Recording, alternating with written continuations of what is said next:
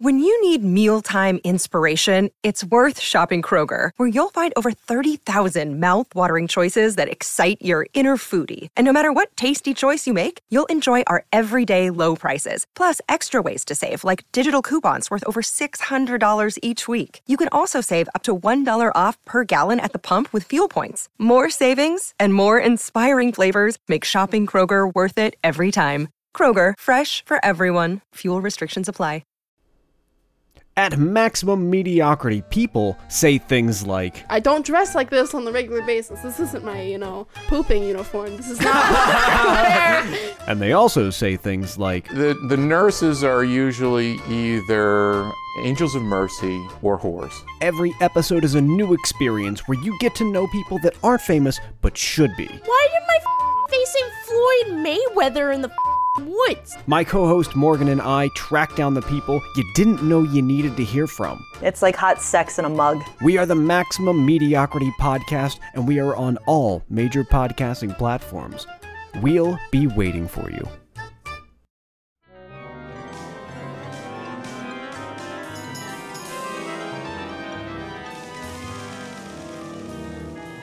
Hello, boys and girls. This is a story that I like to call Peter and the Wolf. Are you sitting comfortably? Are you? Oh, good. Then let's begin. Well, Matt, I don't know what we're going to do with this particular double episode we're about to record. I think we can for sure rank the album. I don't know if we're going to be able to rank these tracks amongst everything. Yeah, I mean, it's even, I think we're even up for debate. Well, not on side one so much, but side two is like whether it's even one piece or a bunch of pieces. I've seen it 15 broken pieces down differently. Yeah, exactly, depending on where we are. It's very strange. And, as much as you and I love music, I think we would both agree that classical music, in any sense, is not exactly our skill set. For a man who has almost 6,000 CDs, I have not a single classical music CD anywhere in my collection. Well, let me tell you, I did start a college degree in music. I did not finish it. So you could have gotten into the classical music. In theory, there's an alternate version of my life where I am super qualified for this conversation, but I took 2 of the 4 music history classes I was supposed to take. And actually, to be fair, I think you know what? I don't even remember that the eras that I did, but I think it was oddly just because of timings. I think it was like the 2 middle periods that they talked about. So I think I did actually cover a little bit of Prokofiev in one of those classes, and maybe whether or not I did or didn't is going to be evidenced by how correctly I'm pronouncing his name. I'm not Russian, but Prokofiev, I think, is what I'm. Prokofiev, I think, is correct, right? I will say, I have to say that the first and fourth semester would be the best too, I think. I know. I actually really wish that I took the last one, because I'm really the last semester of music history, at least at NYU, kind of went up to modern composition and minimalism, which is, I love that stuff, and I didn't get to fully dive into all of that, unfortunately. I think I wound up in the middle 2 periods. I know I didn't do the first one, which is very old, like Gregorian stuff, and I did not actually touch that. But I think I might have had a little bit. And again, he would, in theory, be on the more modern composer side here. But anyway, we're getting ahead of ourselves a little bit. Yeah, let's introduce. We got a guest here that's going to help us out. We have a guest we need to introduce. I just jumped right into music history. All right, Mark, introduce yourself and why you are qualified to help us 2 idiots talk about Peter and the Wolf. Well, okay, I think I can do the first thing. My name is Mark Popeney. I am a musician. I am also a college professor of said subject, music. I am not a scholar in Prokofiev. I'm a composer, actually. So I write music, all that stuff. I am the rare guy who simultaneously is trained to write orchestral music and stuff like that, but also plays in a ska punk band. So I don't know that we're really a common thing. I mean, I guess the rest of my ska band, we're called the Slackademics, so we're sort of all of that. That's kind of all of our things. Sounds like you were actually the perfect person to translate all of this for us. I'm going to try. Into ska language that we can understand. Right, that's right. We're going to find all of the upbeats and yeah, exactly. synth horn parts. We're going to pick it up. And beatdowns. Yeah. But yeah, I mostly my game in terms of teaching, I don't teach any of the semesters of music history anymore. I'm a music theory teacher. I teach music theory and music production mostly. Do you guys see Good Will Hunting? Sure. It's been a while. Do you remember the college that Robin Williams really, really, really sadly teaches psychology at? Yes. I teach at that college. Wow. Shout out to Bunker Hill Community College in Boston, and also shout out to the behavioral science department. All of the psychology professors I know are super happy. So, I love that. Rest in peace, Robin Williams. But that's our claim to fame, I guess. I was going to say, what an interesting legacy for your school to have. Right. Wow. I didn't know that until I literally moved here and took the job. But wow. Yeah. So yeah, I teach music, but also I've been classical music to me was a late bloom thing. Like I was a college poli-sci major who added music as a second thing. I played guitar before that, and then before I knew it, I was a classical composer. But it's actually that last semester we were talking. It's the minimalism and Philip Glass, Steve Reich, all that stuff was what turned me onto it. It wasn't really exactly the same for me. And it was a music theory teacher that I had who showed me Music for 18 Musicians by Steve Reich, who just completely blew my mind. Like I had no idea that it could be like that. Philip Glass, Steve Reich, all that stuff is just It's like EDM 30 years before the technology even It really kind of is, yeah. It really kind of is. All right, well, let's talk about what we're talking about here, and we'll go through this in a couple steps. So first, quick breakdown. We're going to be reviewing this album in two pieces. There's the Peter and the Wolf piece, and then there's the Carnival of Animals Part 2. It's a studio album from Weird Al, along with composer and keyboardist Wendy Carlos. It was released in October of 1988. It's a comical adaptation of the orchestral works of Peter and the Wolf and the Carnival of Animals. Wendy Carlos was actually invited by CBS Records to work on a project with Yankovic. She later recounted the project was a chance for some musical fun and tomfoolery, working with a bright, witty collaborator before getting to more adventurous tuning and timbre projects. She wrote new music for both of the stories. Something else that I happened to find that I thought was really interesting. This album was nominated for the Best Children's Album at the 31st Grammys Award, but it lost to Robin Williams' Pecos Bill album. Robin strikes again. That's right. Yeah, Robin Twice strikes in one again. episode already. Fun fact, though, because I couldn't let this stand. I had to do some research. Peter and the Wolf had won the Best Children's Album Award 3 times prior. Wow. At the Grammys for different people's renditions of it. The first time that it was nominated and didn't win was David Bowie's Peter and the Wolf. And then it has not won since. Did you guys look at the list of what some of these versions are?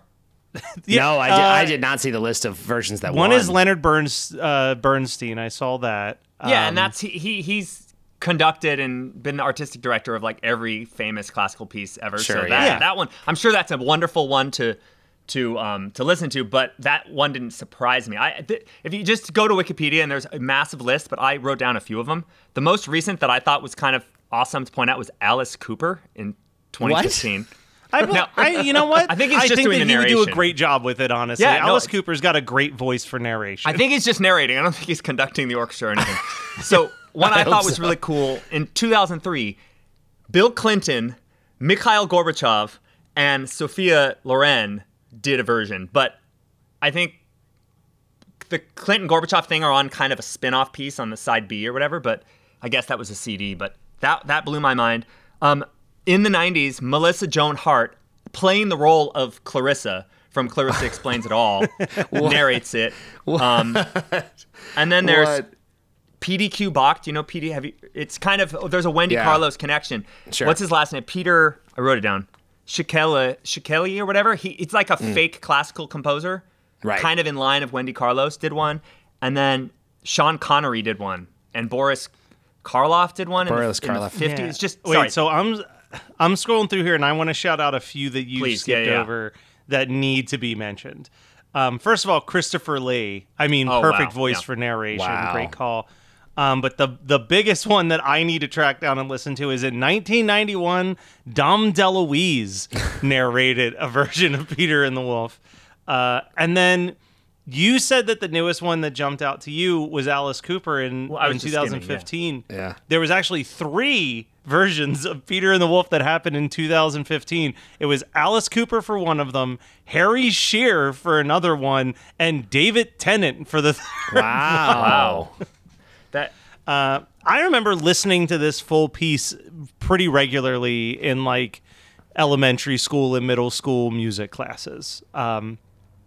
And I think there's a Disney cartoon that goes along with it, right? I'm pretty sure Or I some saw that animated- in school. I think there is, yeah. Well, this is a great, like, I mean, it was written originally as this, like, sort of frivolous, child-friendly piece. I believe, that's my understanding, is that this was designed, it was written as a sort of, like, I don't know if it was, like, strictly for children. I don't know if you would know that. But, like, I think, I mean, it has always veered in that direction. It's interesting. There's a handful of, like, classical pieces that have wound up becoming more like kid-friendly pieces of music, and I know plenty of composers really resented that very deeply. Like I know, like Tchaikovsky famously really did not like the Nutcracker when he did that, which has become like such a family-friendly piece of music, and that he was just like, "This is the worst thing I ever made. I'm so upset that I did this." But I think this was, am I correct? Was this like made as a like piece of children's music?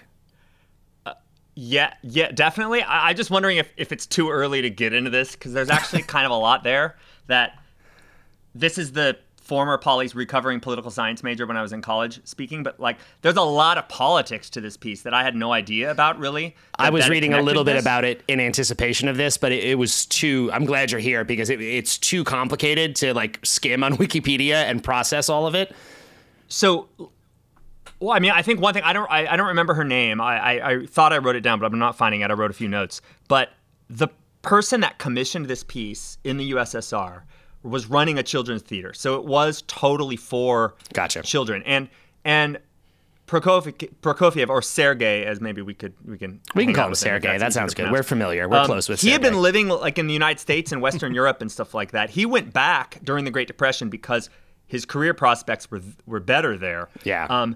So they commissioned this thing, and within a few years, the commissioner was thrown in a gulag for ties to sort of anti-communist party people. So it's from the jump, it was already causing a stir. But you mentioned some people like resisting their most famous piece. I don't know if Prokofiev himself ever had a problem with this piece, really, but it sort of was super divisive in this crazy way. I didn't see anything, like I mentioned, like Tchaikovsky. Like, I don't think that Prokofiev ever, or Sergei, we'll say, I don't think he ever said anything that I saw to indicate that he had any problem with this. I think he was actually, at this point, initially when this came out and was immediately well received, I think he was pretty stoked that people were on board because, like you said, from the quick history, he had bounced around the world really looking for recognition and was not getting it, which is what sent him back to the USSR, and he got some praise before then suddenly the politics changed, and the commissioner was thrown into gulag. He had to denounce a lot of his own works. He had to plead guilty to basically making music that was not in line with Soviet values. It's a wild story. Well, and that's where it's crazy. And this is where I think it's really meta. And maybe we're too meta too early. But I think especially with regards to Wendy Carlos's role in doing this, more so maybe than Weird Al. But at the end of the Cold War, they're doing this. Prokofiev was getting shouted at by the communists in the USSR as being too Western, right? Right. He wasn't doing what they called it socialist realist music, basically like music that celebrates the Russian people, which the character Peter is literally a young pioneer. He's sort of like a Russian Boy Scout. So I don't know, that seems pretty rah, rah, rah to me, but his music was too sort of fancy, I guess. But on the other hand, the weird thing, in the grand scheme of like classical music, I feel like there's maybe 10 pieces of classical music that just everybody knows. You know, like it's just like unavoidable stuff. The Nutcracker. Everybody knows the music of the Nutcracker. A bunch of Beethoven stuff. Like not all of it, but like a good chunk of Beethoven stuff, just like everybody knows. And I really do think that like dun dun dun dun dun dun dun dun dun dun dun dun, like that's just a thing that like every like you might not say when you say Peter and the Wolf, people are like, I'm not sure if I know that. You start humming that melody line, everyone's like, oh yeah, Peter and the Wolf. You might not know the name, but you would know that melody anywhere for sure. Yeah. Sorry, go ahead. But I could see what their complaint is because all the other stuff that I compared it to is definitely a way more Western influenced orchestral music versus like when you think of the music that was coming out of the Soviet Union and in that time period, it's a lot more. It's almost like militarized. Yeah, it sounds like it's really propaganda. And Prokofiev went there. He kind of tried to play nice.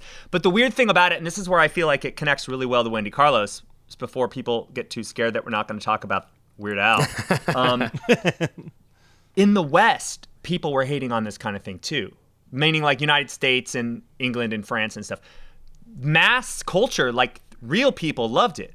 But people like me, like the academics, the professional composers, were all trashing this stuff because it was too Soviet. And that's crazy. So like everybody hated it because it was too poppy. The middle of the century there's some cool music that's written, but there's also a lot of really some of my former professors are going to hate me, but like real closed-mindedness. Like if your music if people like your music, it's bad. Like that's kind of what a lot of the atonal stuff in the mid-century. And again, some of it's really amazing, but the attitude, and this is the attitude that Wendy Carlos would have been trained in, coming up, studying music in the 60s, would have been this sort of, like there were composers like, you guys know Aaron Copland? Sure. He's another like this heavy hitter, super catchy, beautiful American music. He was literally investigated by the House Un-American Activities Committee because his music was too populist.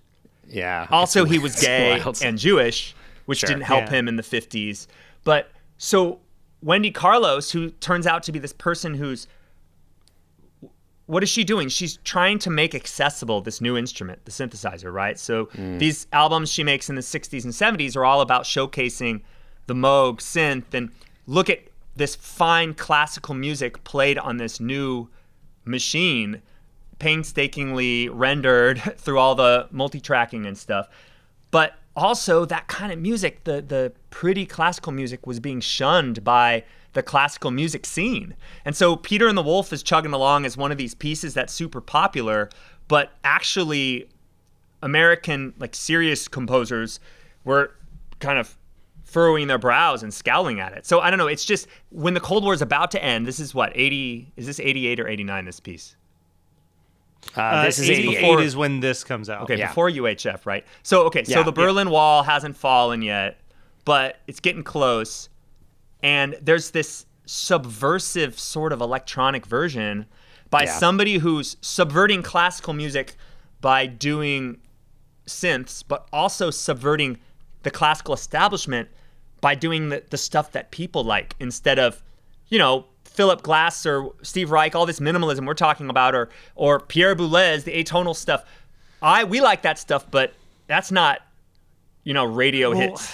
Right? So there's two other things I'm thinking of.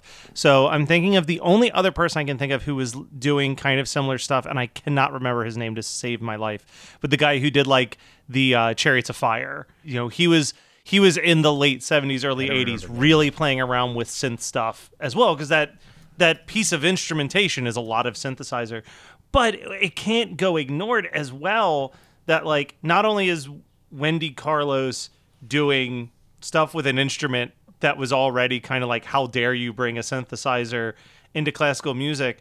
Like, let's just call it what it is. Like, also a transgender person since 1968, decades before that was even a piece of conversation for anybody to analyze. Like, it was a big ass hill for Wendy to be climbing to begin with in social acceptability in almost every single stretch, which again, to reverse everywhere, back to everything. Just more proof that Al has always just been an accepting, progressive-minded human being in like every way, shape imaginable in my mind.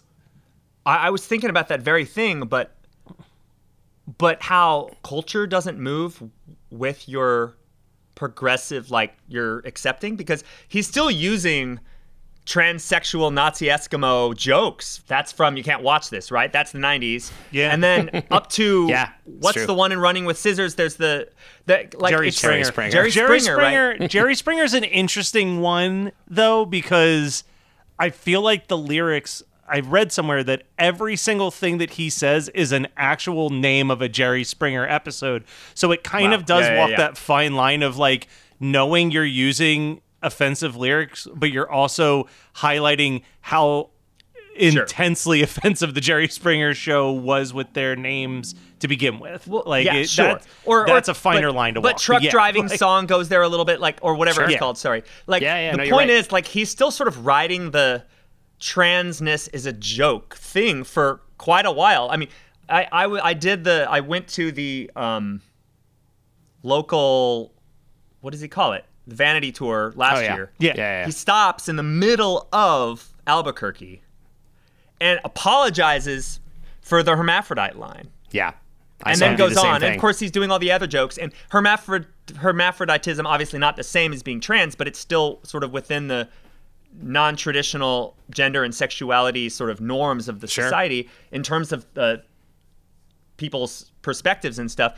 And that seems like a guy who wouldn't have made those jokes, but he was friends with Wendy Carlos. I assume. Yeah. I never found anything when I was looking around about any contentious relationship between them. I think it was a fun collaboration. I can't find that much from them, but yeah, it's just according to wild. I just jumped on Wendy Carlos's Wikipedia page and I wanted to scroll down to what it says about this album. And this is something I didn't. I wish I had seen this earlier. I would have mentioned it. It says Yankovic adapted and narrated the story while Carlos arranged the music using a MIDI orchestra.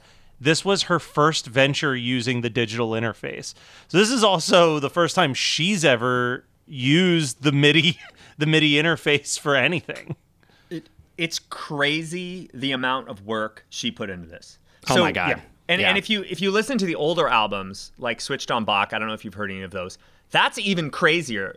Like the amount she's playing every single part and changing the sound and then playing it, overdubbing it. So this time it's digital. She's using Digital Performer, which is a program that still exists now, but I can't even imagine the 80s version of this thing. But still playing every single part. It's not like she just typed it in like I could go into Pro Tools or whatever and just sort of type up the notation essentially, and played every single part, twisted the knobs, designed every single sound. And this is using, without getting in too much into the weeds, this is using something called additive synthesis, which is literally you build every wave one at a time. You don't just kind of choose a preset.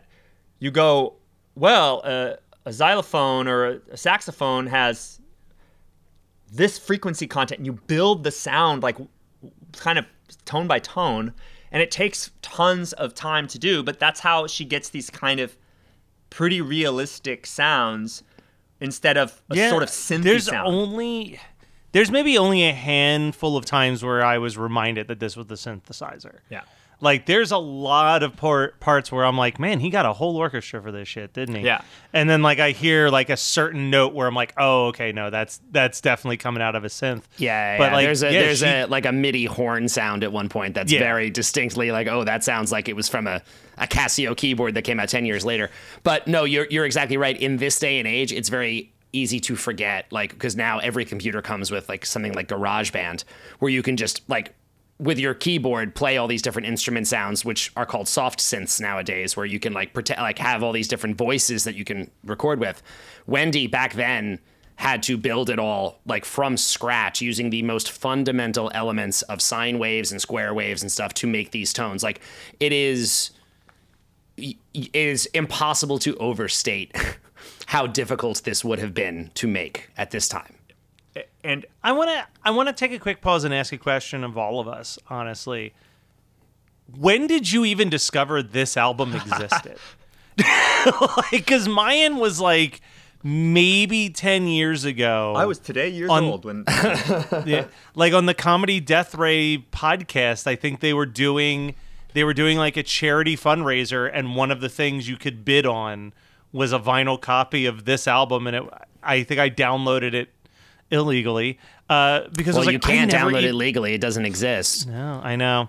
I was like, I had no clue this was a thing. Like, I was like, they're making this up. There's no way Weird Al did a Peter and the Wolf parody. And I had bought every one of his albums at that point. I thought I had the full Al collection at that point. Like, this is a really hidden It's a very, very hidden track. I think I remembered someone telling me about it when I was still, like, pretty young, but also them kind of dismissing it and being like, that's not a real Al record. Like, it is, but it isn't. They're like, you don't really need to hear that.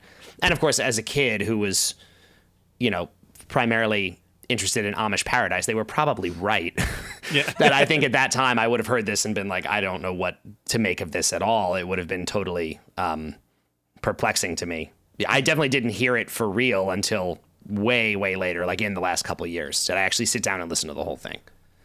For me, definitely not when I was a kid. I think I'd first figured it out when I had a sort of Weird Al renaissance after Straight Outta Linwood came out, is when I dusted off the music major snobbiness and went, holy cow, this stuff's amazing. And that's when suddenly all the style parodies and originals became my favorite songs, that kind of thing, right? Because I was a huge Al fan as a kid. Like, anybody who knows the kind of music I make would not be surprised, but Weird Al and Boyz II Men was like my early 90s jam before I discovered like What are you, Chris Fafalios? What's happening here? So for sure. So I'm like a fourth grader when Off the Deep End comes out. So I was, 10 or 9 or whatever.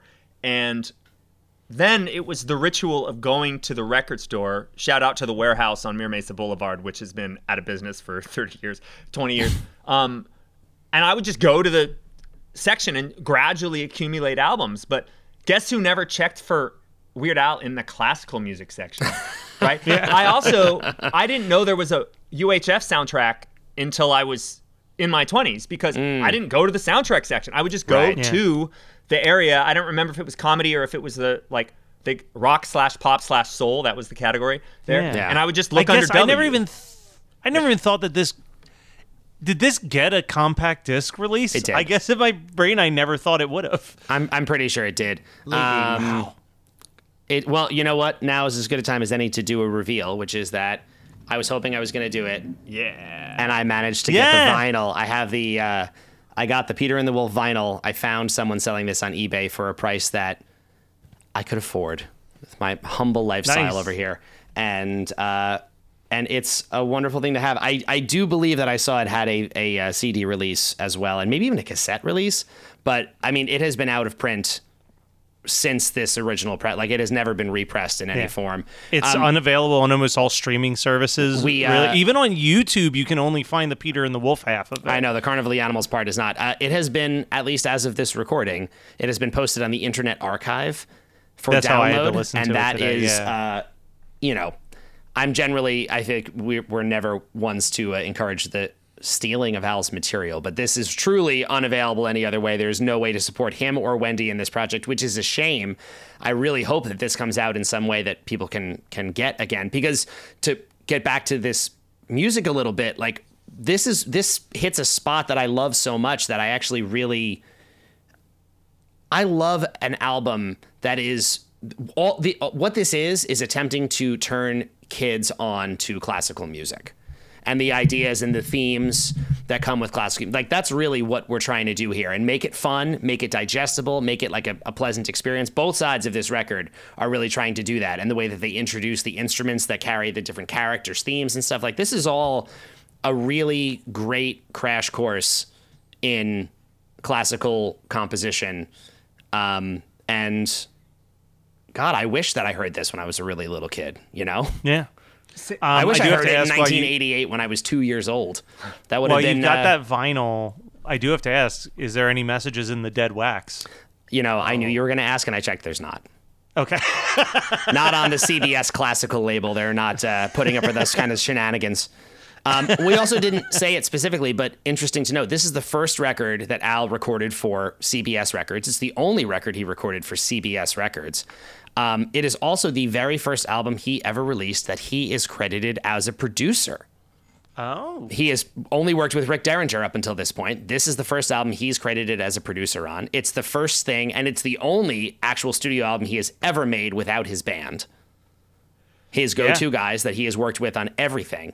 This is, I mean, again, even like, this is an outlier in every possible way in this man's career. For someone who we always love to say is weird, it's in his name, this might be the weirdest thing he has ever done. Somebody plays that guitar solo, though. Somebody plays that guitar solo. Thank you for pointing that out. I don't know if that's Jim West. He is not credited.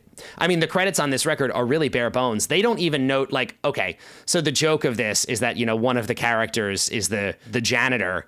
Bob the janitor, thank you very much. Yeah, represented by an accordion. Who is represented by an accordion. Now, in the credits, the very sparse credits for this record, Al is only credited with doing the text, the narration, or writing the adapted text of Peter and the Wolf and writing the poems in Carnival of the Animals, Part 2. He has no musical credit at all. But obviously he's playing that accordion. I guess they just were not paying enough attention. So I don't know. It could have been Jim West who played that little guitar solo on here. But if anyone else is credited, I even thought it might have sounded like his band. There's that joke at the beginning where he's introducing all the characters. And he was like, and who is it who has this sound? And there's the guys in the back like, it's the wolf, the wolf. Yeah. At Maximum Mediocrity, people say things like, I don't dress like this on the regular basis. This isn't my, pooping uniform. This is not what I wear. And they also say things like, The nurses are usually either angels of mercy or whores. Every episode is a new experience where you get to know people that aren't famous but should be. Why did my facing Floyd Mayweather in the woods? My co-host Morgan and I track down the people you didn't know you needed to hear from. It's like hot sex in a mug. We are the Maximum Mediocrity Podcast, and we are on all major podcasting platforms. We'll be waiting for you. You've been lost in the woods for hours now, stumbling around in the dark. You come around the bend and see two people roasting marshmallows over a roaring fire. They see you coming into the clearing and gesture over to pull up a log. Welcome to Campfire Ashes. I'm Paul. And I'm Jess. Join us as we tell each other our originally written spooky stories around the campfire and then dive into the lore and legends that inspired them. Is it something that goes bump in the night? Is it something menacing lurking past the tree line? Or is it just weird and otherworldly? You'll find it here on Campfire Ashes. You can find us on Spotify, Apple Music, Amazon Music, or right here on the Geekscape Network. Also, to answer an earlier question, on the Wikipedia page under release, it does say on the LP and cassette releases, each side is a continuous track. CD separates side A into different parts. There you go. So it did get vinyl, CD, and cassette all released. Just insane. It's just insane. Like, this whole thing's insane. Let's start to break down a little bit of the stuff that, I mean, we're talking about a 31-minute long. Well, can I say something about that accordion? I know we're coming back to Bob. Bob will come back. That is the only acoustic instrument in the entire thing. So, like, we talked about that. That's obvious. We're talking about electronic music, but there's something. It's this kind of, the whole joke in the movie is the accordion is this kind of old-fashioned thing. Yeah. But it's the one hanging on. I mean, the electric guitar is a real instrument, so to speak, not a synth. Sorry, synth players. But it's distorted. It's electric. This is an accordion, and it does strike you when you hear it as, like, so distinct sonically. And also, sorry, my one question before, sorry to derail. Yeah, no, you're good, Matt, but what does it mean that Al produced this? Because I know just from interviews I've seen with Wendy Carlos and stuff, the amount of work, like putting the music together was not Al's thing. It has to have been her thing. So money? Like, what was his? Well, she is credited as having done the music and the arrangement of the music. And performed the music. Again, for both of them, music performed by Wendy Carlos, and I love this, Wendy Carlos and the LSI Philharmonic, which is just the name of her computer system. It sounds like an orchestra, but it's not. It's just her software, hardware setup. So for the production on this, my guess is it's not financial as much as it is like he was a director on the project of like, he was overseeing some general creative. Like I'm sure she handled all of the musical side herself, but he was in some way instrumental in shaping how this ultimately turned out. Like he probably, I think in both things I saw, he wrote the narration first and then delivered that to Wendy, who composed around the narration he did. So like he was sort of the primary, directive force of of how this would ultimately turn out, is my guess. Producer credit in music can mean a lot of different things. It can mean, I think you should do it this way and not that way, or it can mean I did a tremendous amount of the legwork myself, So let's pull it from this. So I clicked into the producer wiki page just to try to get a better understanding of what a record producer is. And says a record producer, blah, blah, blah, blah. Supervisor whose responsibilities can involve a range of creative and or technical leadership roles. Typically, the job involves hands-on oversight of the recording sessions, ensuring the artists deliver acceptable performances, supervising the technical engineering of the recording, and coordinating with the production team and process. But I caught this thing. However, in technical music in classical music recordings, the producer serves as more of a liaison between the conductor and the engineering team, which at this point, I guess, is just Wendy Carlos. I would say extra interesting because I don't think there is an engineering team on this. Yeah. It is Wendy with a computer. Honestly, we might be listening to... This album is essentially what that Postal Service album was, but like a couple years earlier. That's a great reference for it. I love that. But they were probably in the same... Well, they were never in the same space. I don't know. I mean, I think one of you said like earlier, like, does this go on the list? And like, it's a parody. It is a parody. It is You're music absolutely played right. by a highly competent musicians, which may or may not include Al, right? With new lyrics performed by Al that are meant to be funny. It is a parody, right? It's a cover. It's You're absolutely right. A reinterpretation. So it's stylistically totally different than the rest of the oeuvre, but it sort of is. Now, Carnival of the Animals is different because that one, it's not. I think the introduction is maybe Sansom, but the rest of it is pretty much original music. So those are style parodies, maybe, but they're not written by Al. So where do they go? I don't know. I know exactly. And also, you know what? See, this is immediately paying for itself because on Wikipedia, the producer credit for this album is just Weird Al, but on the back of this jacket, it says produced by Weird Al and Wendy Carlos. That makes a lot of sense. That makes way more sense. The two of them made this record together. That's really what we're like. They were both probably communicating directly and in charge of the direction of the project, and Al was handling, the fundamental sort of comedic elements of the parody here, and Wendy was writing around those ideas. But I'm sure it was it definitely in every way seems like a true collaboration between these two people. And I wonder how much Al was involved in some of the musical choices that were made. Not the synth sounds. I think maybe Al in 2023 has a handle on emulating a clarinet, but Wendy would have been the only expert in the world at that back then. Exactly. But there's a lot of jokes in the music. So this is my that's what I was going to say, because there's a scene where they play the Psycho music, and I feel like that's totally an Al call. Like, so what it's I like, did, hey, So what I did was I got the score of the actual piece, and I listened to the Wendy Carlos version, and I read the score, and I paused it when I found something different. And so some of it is really dumb stuff that I wonder, maybe I'm just a bad musician, or maybe they made a mistake where literally one of the grandpa ones goes ba-ba-ba-bum, and it goes ba-ba-ba-bum in the Wendy Carlos one, and I'm scratching my head. Is that a reference I don't get? But some of them are definitely gettable, I don't right? know. So there's the Psycho, the Bernard Herrmann Psycho music. Yes. When the duck gets eaten. That's when the duck is being eaten, yeah. While Al is screaming in the background. Oh God, he got him. Oh, it's terrible. I can't believe it. The humanity. Like Jurassic Park level screams, yeah.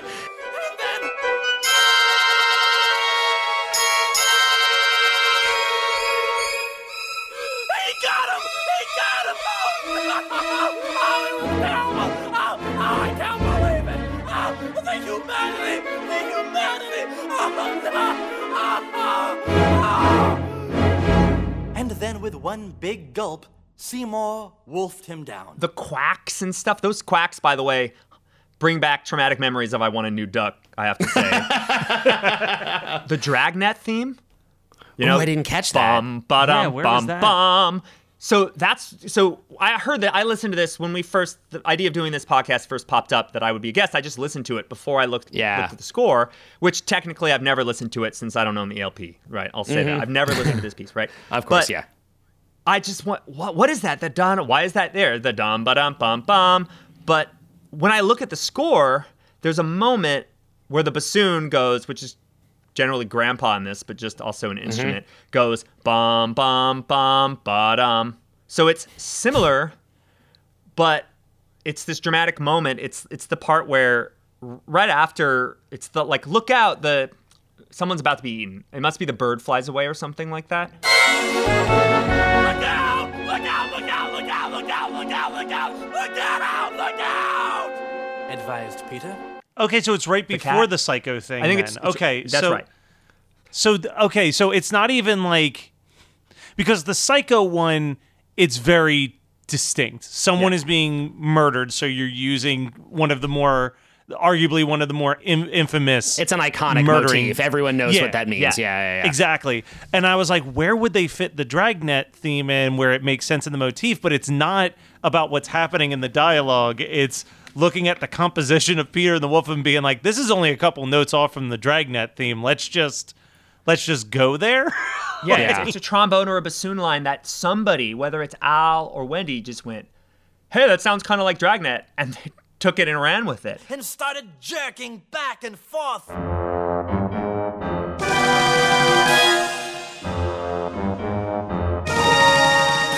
I think there's a part where the bird is flying around, like, not attacking the wolf, but teasing the wolf or something like that. Yeah, he's asking the bird to, like, distract the wolf so that he can throw the lasso.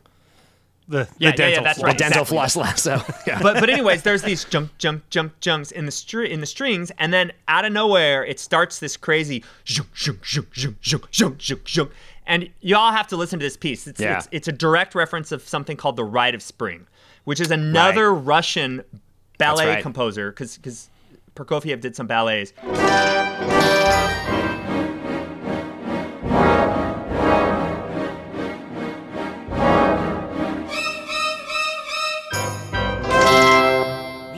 This piece was, like, I don't know, what is it, 1908 or something like that.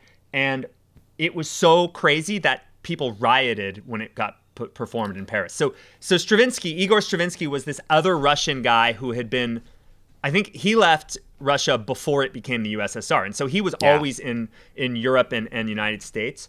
And this piece was so scandalous that people rushed the stage when it was premiered. Yeah. And there's this section called the Dance of the Adolescents, where there's, I don't want to get into the music theory of it, but it's called bitonality. There's two keys happening at once, and it's just like noise, and it's beautifully weird, and it just drops in the middle when Al says something about the bird flying above the wolf, and then suddenly it's junk for like 5 seconds, and then it disappears. And I'm like, what is going on with that? But then I read Stravinsky and Prokofiev had beef.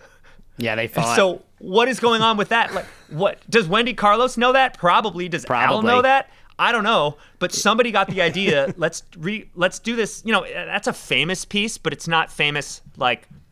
It's famous for people that know classical. Exactly. music, Yeah. Right. Stravinsky, I think, was kind of a celebrity, but not in the way that most people would know who he is in 1988. And there it happens, and it's gone, just like that.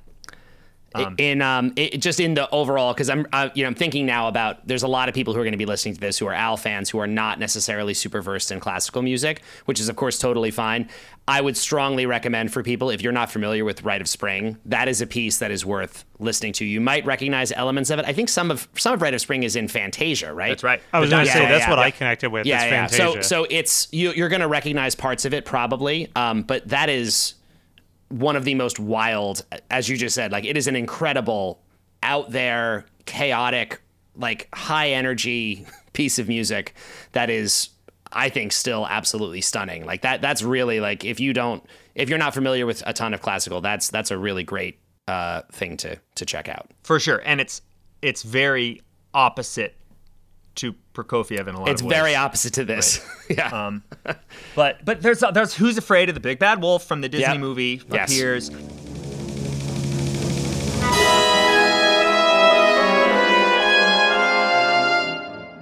big bad wolf, said Peter. Why don't you come up here and get us now? There's stuff that I'm not a good enough musician to recognize. I hear it and it sounds like Bach or something, but I'm not sure what it is. That just appears for 5 seconds and disappears. I assume a lot of that is Wendy, and Al might have had his hands on the ones that are more jokes, right? Like probably the Disney or the Psycho. But I was going to say, there's also a really good one at the very beginning where he makes the joke about like starting the story a long time ago in a galaxy far, far away. And they do a beautifully legally safe version of Star Wars. A style parody of Star Wars. It's worth listening to again because at first I was like, oh, it's Star Wars. And I actually rewound it and listened more. I was like, it's not. They have changed it just enough to make sure that nobody from Lucasfilm was going to come after them or John Williams was going to come after them for it.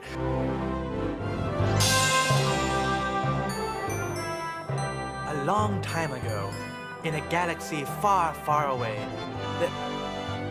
Oh, excuse me. So you've got to put the Prokofiev, like the Peter and the Wolf, on the list of covers, and then the introduction on the list of style. A very brief Star Wars style parody. If you ever wanted to hear Al do that, it is hidden in this. Yeah. And then what's the last 5 seconds, right? Is that Ear Booker? Like it ends with da da da da da, or it ends with one of his polka things. Yeah, the very, very end of this piece when he does the final like line, it does end with a variation of the way he ends every polka medley he has ever done. We're going into about 45 minutes here, so I don't think we need to go through all of the narration, but I do want to just bring up that the last bit of this is absolute chaos. Because for those of you who don't remember Peter and the Wolf, it seems like the duck is killed by the wolf. And then at the very end, it's revealed, oh, happy day, the duck survived. Not now. Not when Al's handling narration. For his ending, he says, but what about Bruce the duck? Well, the wolf was in such a hurry that he swallowed him alive, which means that the gastric juices slowly dissolved his body and he died a long and painful death. However, you'll be happy to hear that just a few years later, he was reincarnated as Shirley MacLaine. I mean, the violence of it, or even before that, where the grandfather is like, what do you think would have happened if you hadn't caught the wolf? Well, said Peter, he probably would have ripped out my intestines with his teeth. Grandfather said, I know that, you idiot. It was a rhetorical question.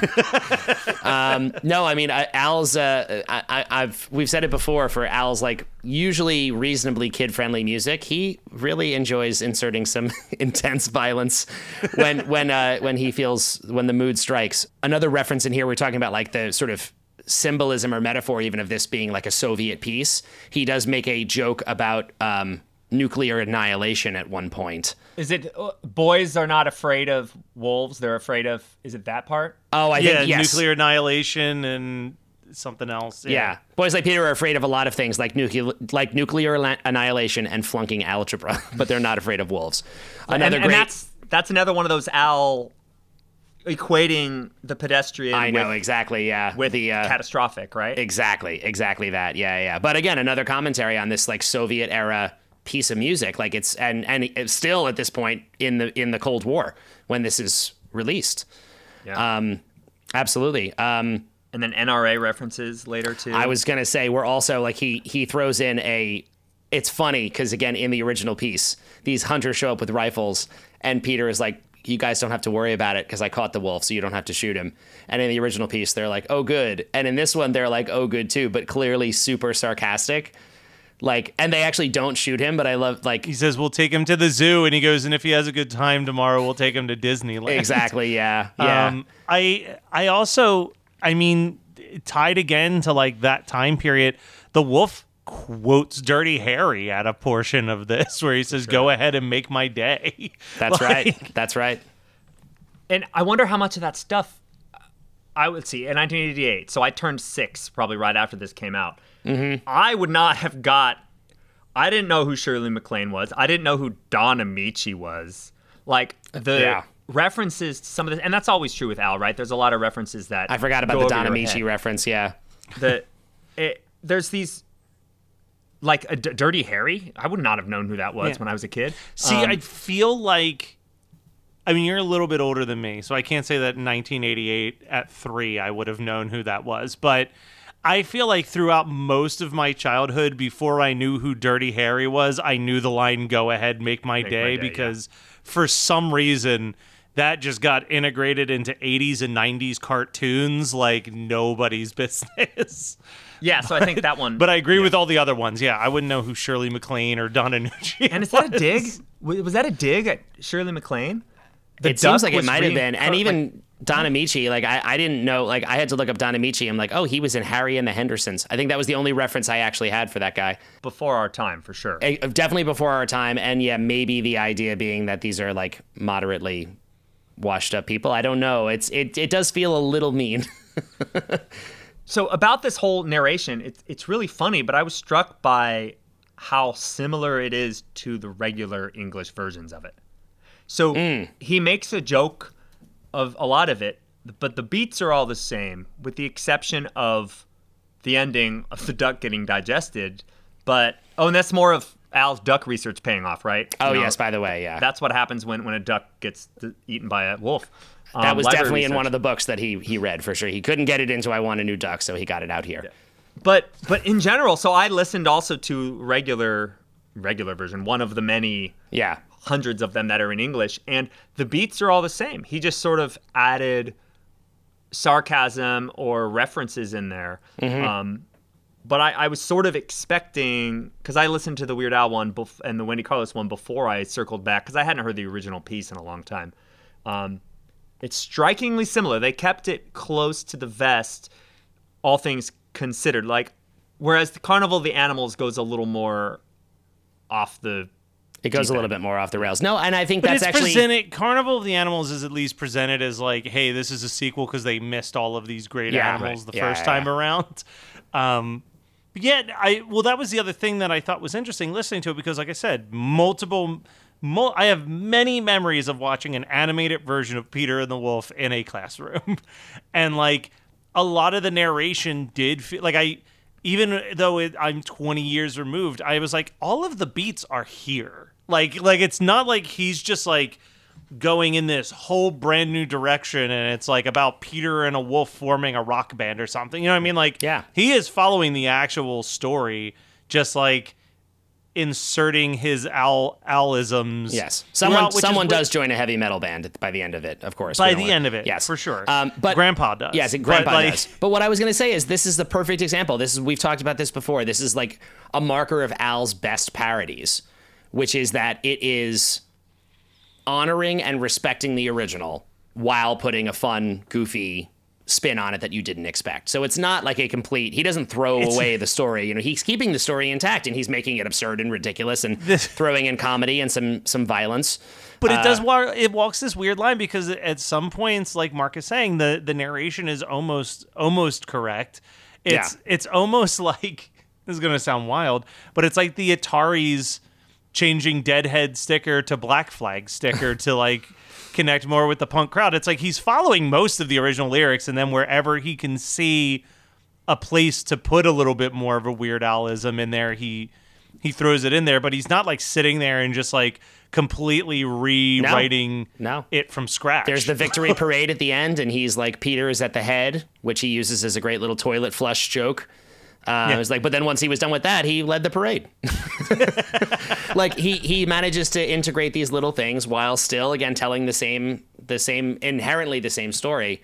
And as a result, it's funny. Like before this, I had never thought of this as a parody in the same way, but in a lot of ways, it absolutely is. It's just a parody of a classical piece, and that's a crazy thing to think about, that he actually pulled this off. It's him and Wendy. I want to continue to give credit to Wendy for her contribution to this, because truly it would be nothing like how it turned out without her spin on it musically. I'm surprised, just as someone in the multiple circles, right, as in the pop music circle, but also in the classical music circle and the music education circle, I'm surprised by how little props Wendy Carlos gets.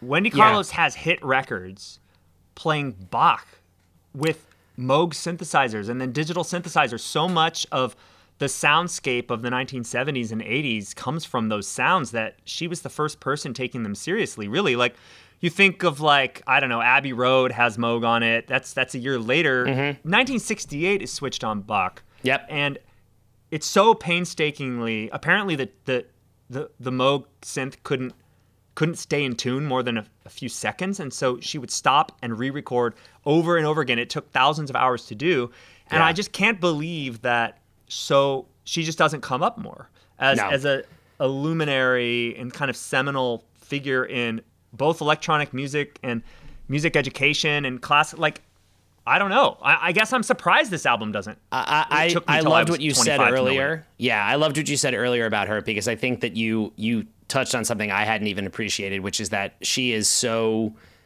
The Switched On Bach record is another example of, like, she was doing classical music while also being wildly counterculture at the same time. Like, the whole idea of making a record of Bach on a synthesizer, like, she knew that was such an affront to classical purists that was clearly, like, that was an act of aggression to make a record like that. And it became wildly popular and sold tons and tons and tons of records.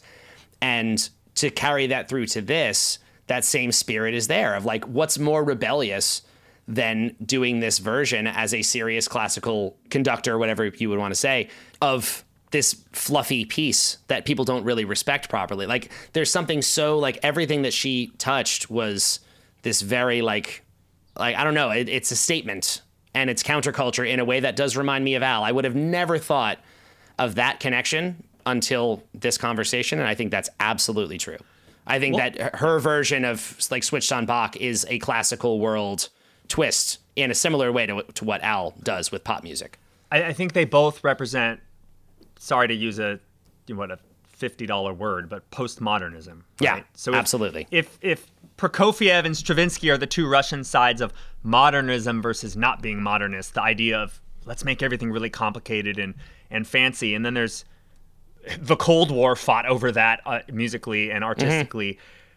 After the 60s, it starts to, the gloves come off and people just do whatever they want. And so you have Wendy Carlos reinterpreting Bach on a synthesizer. You have Glenn Gould playing Bach but changing the notes and the dynamics. You have Luciano Berio doing a Mahler symphony and having people, like, speaking randomly behind it. And people are just sort of subverting everything, and that really goes right along with what Al is doing, because they're not doing that because they hate the thing. They're not mocking anything. They're celebrating it but reinterpreting it. And we're still sort of in that world on some level where there are no rules, there are no truths, anything, and anything can have value if you give it value. Yeah. And in the art world, it's like Andy Warhol, right? It's like this idea of, like, it's all part of this collective. The culture is all up for grabs, and art can be whatever we decide that it is. And I mean, we're just touching on these different, like, corners of the art world that hit that mark. But yeah, it's amazing. I should teach a class on this. We really I'm so happy. I feel like we dove deeper on this. At first, when we talked about doing this episode at all, I was like, man, this is this is so wildly different than anything we have had to talk about or will talk about following for Al. And I have loved this conversation. Yeah, no, this was one educational ass episode Seriously, of Weird Algorithm. Yeah, absolutely, yeah.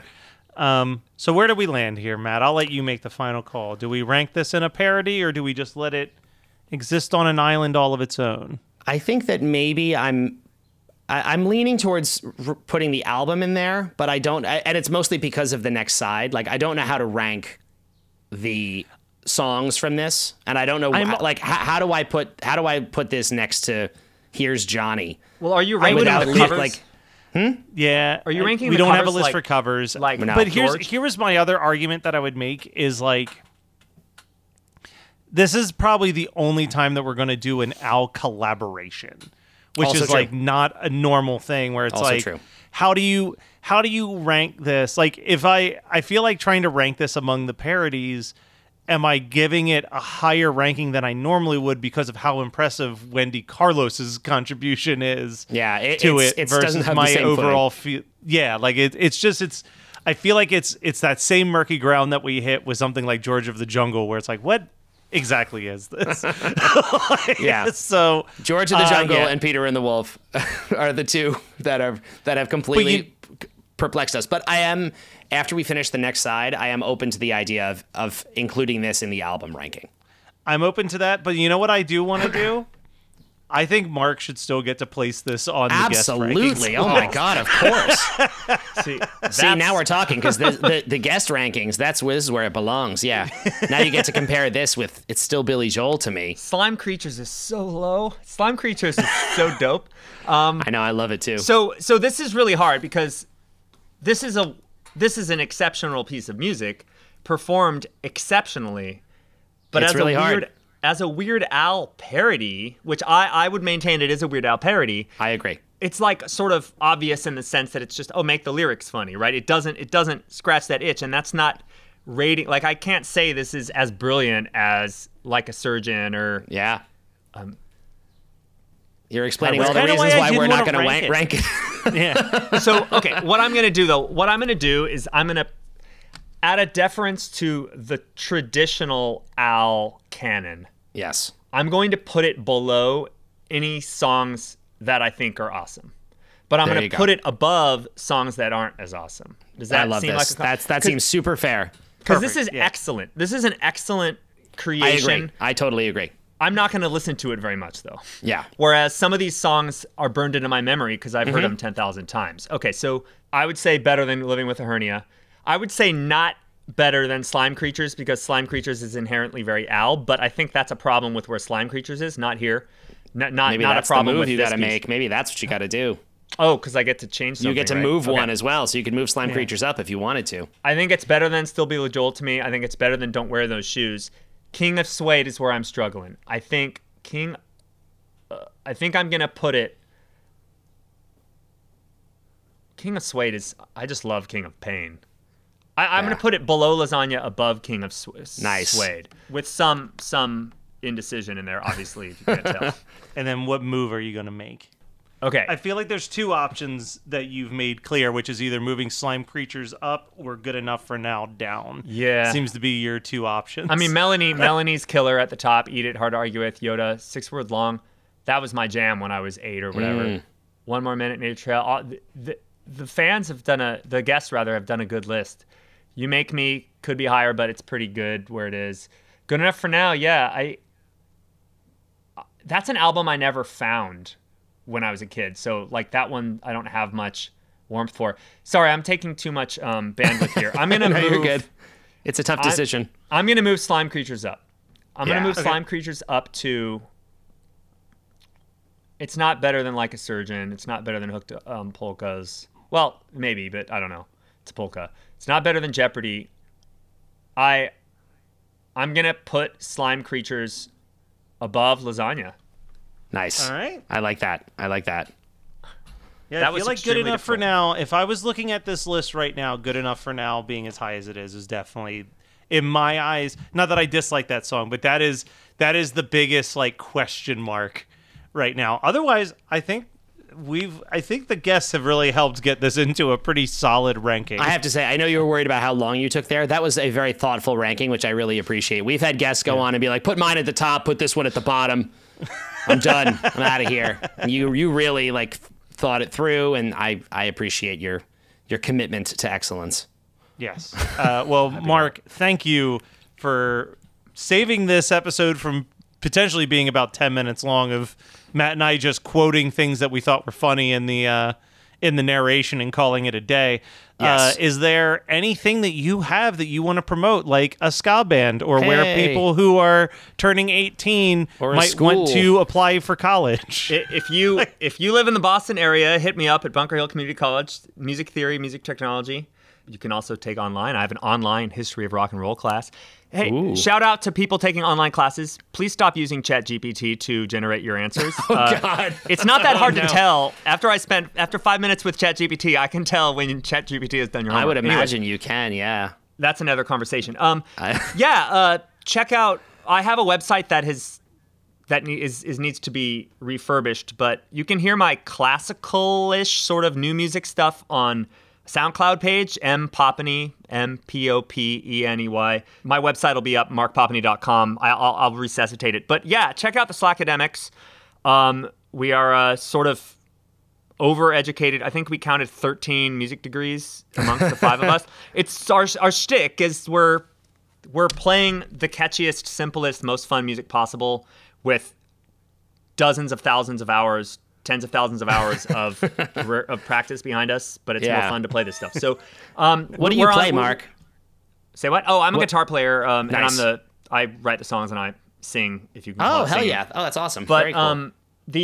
We did an EP, came out last fall, so check it out. It's called Skip Class.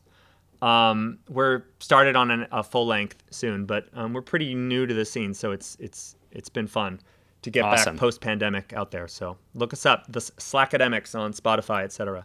Do it. Thank you so much. Seriously. Yes, thank you, Mark. You've been a delightful guest. And Matt, we're flying solo next week as we try to parse through these 14 new animals, add it to the carnival of animals. What a carnival it is. But I think we'll be able to do it. Oh, we got it. Yeah, totally.